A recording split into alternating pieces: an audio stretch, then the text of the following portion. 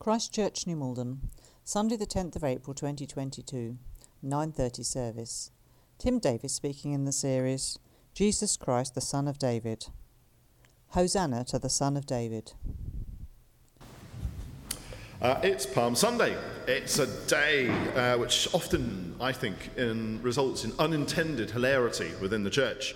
Why? It only seems like the other day, it's probably a few years ago to be fair, when Stephen was up here on the platform trying to give a serious notice about the services coming up in Easter, and behind him there was a mass of about a dozen children staging a mock sword fight with their Palm Sunday crosses. Pity we don't have those anymore. The Palm Sunday sword fight is a tradition I'd like to see resurrected. I remember when I was a choir boy at All Saints, Kingston, and we would stand for the gospel reading holding our Palm Sunday crosses. And there'd always be one or two miscreants in the choir who had spent the previous 15 minutes just dutifully peeling their crosses. So when they held them up, it was just this floppy mess of something. I could see Kath sitting there thinking, oh, thank goodness my youngest isn't there today, not to have done that. And of course, Palm Sunday is the only time other than Christmas when it's appropriate, and in fact I'd say necessary even, to have a donkey in church. And of course nothing could possibly go wrong with live animals in church, could it? I always look forward to Palm Sunday. So why on this day in particular are we thinking about Jesus Christ, the Son of David? Well, it's a day that it celebrates an occasion when a crowd of people, as we heard in the reading, welcomed Jesus into Jerusalem as the Messiah, the Son of David. And we're going to start off, so I'm going to let Stephen come up and grab a microphone and going to find out, just from you yourselves, how much we know about Palm Sunday. So the first question, first of all, can anyone tell me why today is called Palm Sunday? No. Great, clearly we don't know very much about Palm Sunday. We'll know that. Someone will know that. Okay. Anyone want to? Right, here we go. They put palms down on the road for Jesus. That's pretty much, yeah. And it wasn't because Jesus, when they came in, was hands in the air, sort of going, high five, Jesus, high five, my palm. No, it's because when he arrived in the city of Jerusalem, the most important place for the Jewish people, a large crowd gathered, waving palm leaves, and laid them and their cloaks across the road, giving Jesus the royal treatment, welcoming him as a king. Second question, and it's an easy one. What did the crowd shout? Well, I'm not actually going to ask Stephen to do this because it's literally the title of this talk. What did the crowd shout? They shouted. Is that right up there, Abby? Hosanna in the highest. Yeah, Hosanna to the Son of David. Hosanna to the Son of David. Blessed is he who comes in the name of the Lord. Hosanna in the highest heaven. Now, a slightly harder question. Can anyone tell me what they think Hosanna means? I see Jamie shaking his head going, no, don't ask me. Jamie's ruled himself out. Okay, and Alistair Jones is pretty good. Go on, Alistair. I'm sure you've done this in Pathfinder at some point over the years. Praise the Lord. So, yeah, no. Hosanna means save us. Save us. It's an odd word, Hosanna. It's a cry of praise, actually, but one which means save us, deliver us. So to use it as a form of praise, you can sit down, I'll see means, but hold on to the mic because you will need it. It means, if you use it as a form of praise, you're acknowledging that the recipient of this act of praise is the one who is going to save. So they're proclaiming Jesus as a saviour. The word Hosanna has its origins in one of the Psalms, Psalm 118. The Jewish words used for the words, save us, we pray, O Lord, are combined to form the word that in English is Hosanna. It doesn't mean you wait for your friend Anna in the garden and as she comes around the corner you hose her with a water. No, it actually means save us. It's a cry. And that may sound a slightly odd thing to do, to shout at a triumphal, celebratory way, doesn't it? You sort of celebrating maybe the arrival of the king. It's saying, help us, deliver us. And yet it's here. It's one of those really public displays that we see God answering his people's cry for salvation. And what's also interesting is that the crowd, they didn't say, save us, Jesus, did they? They said, save us, Son of David. And why was that important? We're doing this series, looking at Jesus, the Son of David. And he's called the Son of David about 15 times in the New Testament. And we've looked at several of them so far in the series. In the Bible, son can have more than just one meaning. It doesn't literally just mean somebody's son. It can mean a bit more. It can refer, obviously, to the biological, immediate son of somebody, of an earthly father. Son of Joseph, for example, is what Jesus was often called. But it can also have other meanings. The proper understanding of Jesus as the Son of God is found both in a literal and theological interpretation in the title. Now, taken literally, Jesus was a direct descendant of King David, the King of Israel. When Matthew begins his gospel, he starts with an abbreviated family line of Jesus, noting clearly his connections ancestrally to both Abraham and David. Now, for most readers of the Bible, a genealogy is kind of like as exciting as reading a telephone book, really. It's just a list of names. But Stephen began this series looking at it, and I love the genealogies. You get to see this kind of history of Jesus' ancestry all through the Bible. You get to see all the people whose names you recognize and see how the events that took place in their lives were crucial for leading ultimately to the birth of Jesus. So when people referred to Jesus as the Son of David, they were quite correct in addressing Jesus by this ancestral title. But for a Jew in Jesus' day, both this genealogy and the title, Son of David, would have had a much more attention-grabbing power than it might seem to us now.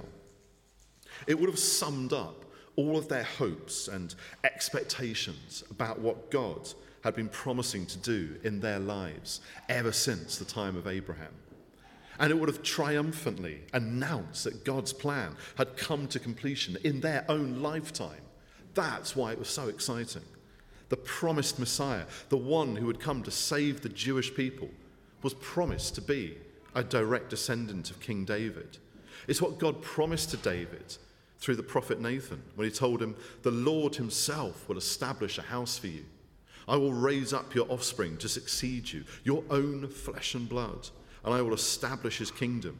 He is the one who will build a house for my name, and I will establish the throne of his kingdom forever. I will be his father, and he shall be my son." Jesus was not just the literal son of David, but spiritually he came as the promised Messiah. Jesus came as the fulfillment of the promise to David from God. He came as the fulfillment of prophecies spoken by Isaiah and the other prophets, those readings we often hear at Christmas time.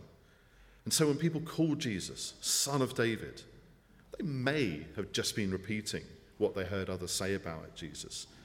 But many of them would have really believed that Jesus was in fact the promised Messiah in the here and now with them. For example, we heard a few weeks ago about the story of blind Bartimaeus, who referred to Jesus as the Son of David when he asked for his sight.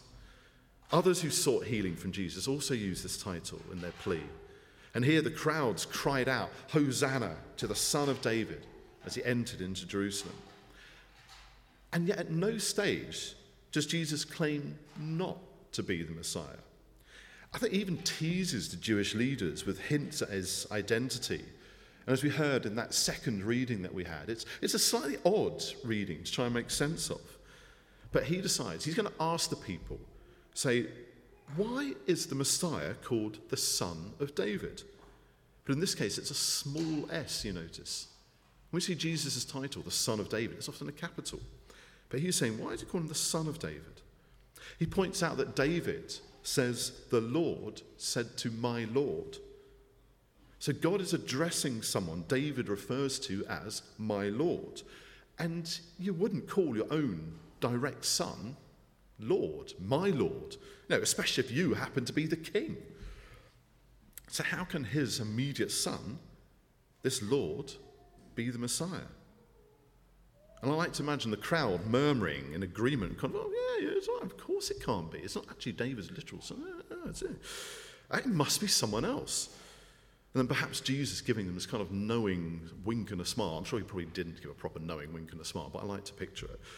And thinking, someone else, "So is this Jesus, the promised Messiah then?" Maybe. The Jewish people were in need of a saviour. They wanted freedom from Roman rule. God responded to his people's cry for help by sending his son Jesus to save. But he didn't exactly arrive in the way they were expecting. So we're going to ask Stephen to hop up again. So we can go back to our questions, see how much you know about Palm Sunday. Now we know from the passage that Jesus was riding on a donkey. But when he arrived at Jerusalem, can you tell me why he had to arrive on a donkey? This shows how much you were paying attention to the reading. Why did he have to arrive on a humble donkey? Ros? It was prophesied. Brilliant, Ros. If I had a prize, you'd have one. But I don't. So, well done, Ros. There we go. Jesus was fulfilling a prophecy from nearly 500 years earlier. The prophet Zechariah had prophesied the event we now call Palm Sunday. He said, "See, your king comes to you, gentle and riding on a donkey." God always had a plan. Hundreds and hundreds of years before, God spoke through the prophets and revealed that he had a master plan to save mankind from this problem that we all shared, the problem of sin. Jesus rode into Jerusalem, welcomed as a king. The crowd waved palm leaves and laid them on the ground. Others took off their cloaks and tunics and laid them on the ground too, so that Jesus could ride over them. And this was a really special thing to do. It too had its roots in Jewish history. Hundreds of years before, King Jehu was given similar treatment. In the Bible, in 2 Kings, you can read it, it says the people quickly took their cloaks and spread them under him on the bare steps. Then they blew the trumpet and shouted, "Jehu is king." Now Jesus was getting a pretty special royal welcome, and yet there he is on a humble donkey. The significance of Palm Sunday is to see Jesus as both Messiah and King, but also as the humble servant. He didn't arrive in a huge golden chariot pulled by 6 mighty stallions, dressed in fine robes and wearing a crown. Instead, he arrives on this humble donkey, just as the prophet said. And as he rides into Jerusalem, this central location and focus of the Jewish faith, it's a city under occupation by the Romans, assisted by the Jewish leaders, because it also served their own self-interest to do so.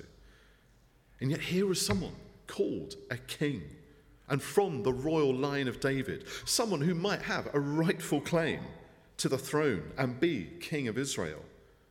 And this was a massive threat to the Romans, because here was someone who they feared could really stir up and lead a rebellion against them.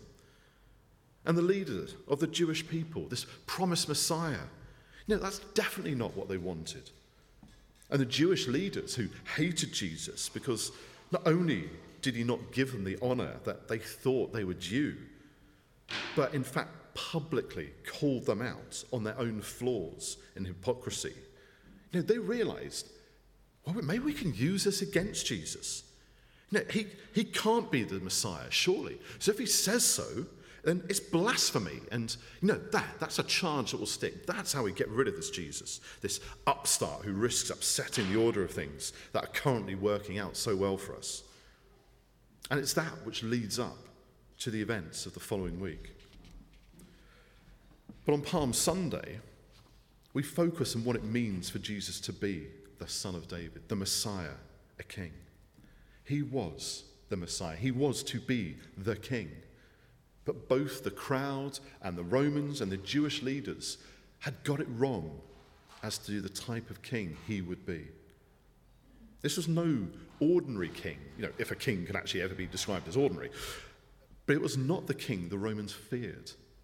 He wasn't there to lead a rebellion against them, but to bring an end to their rebellion against God.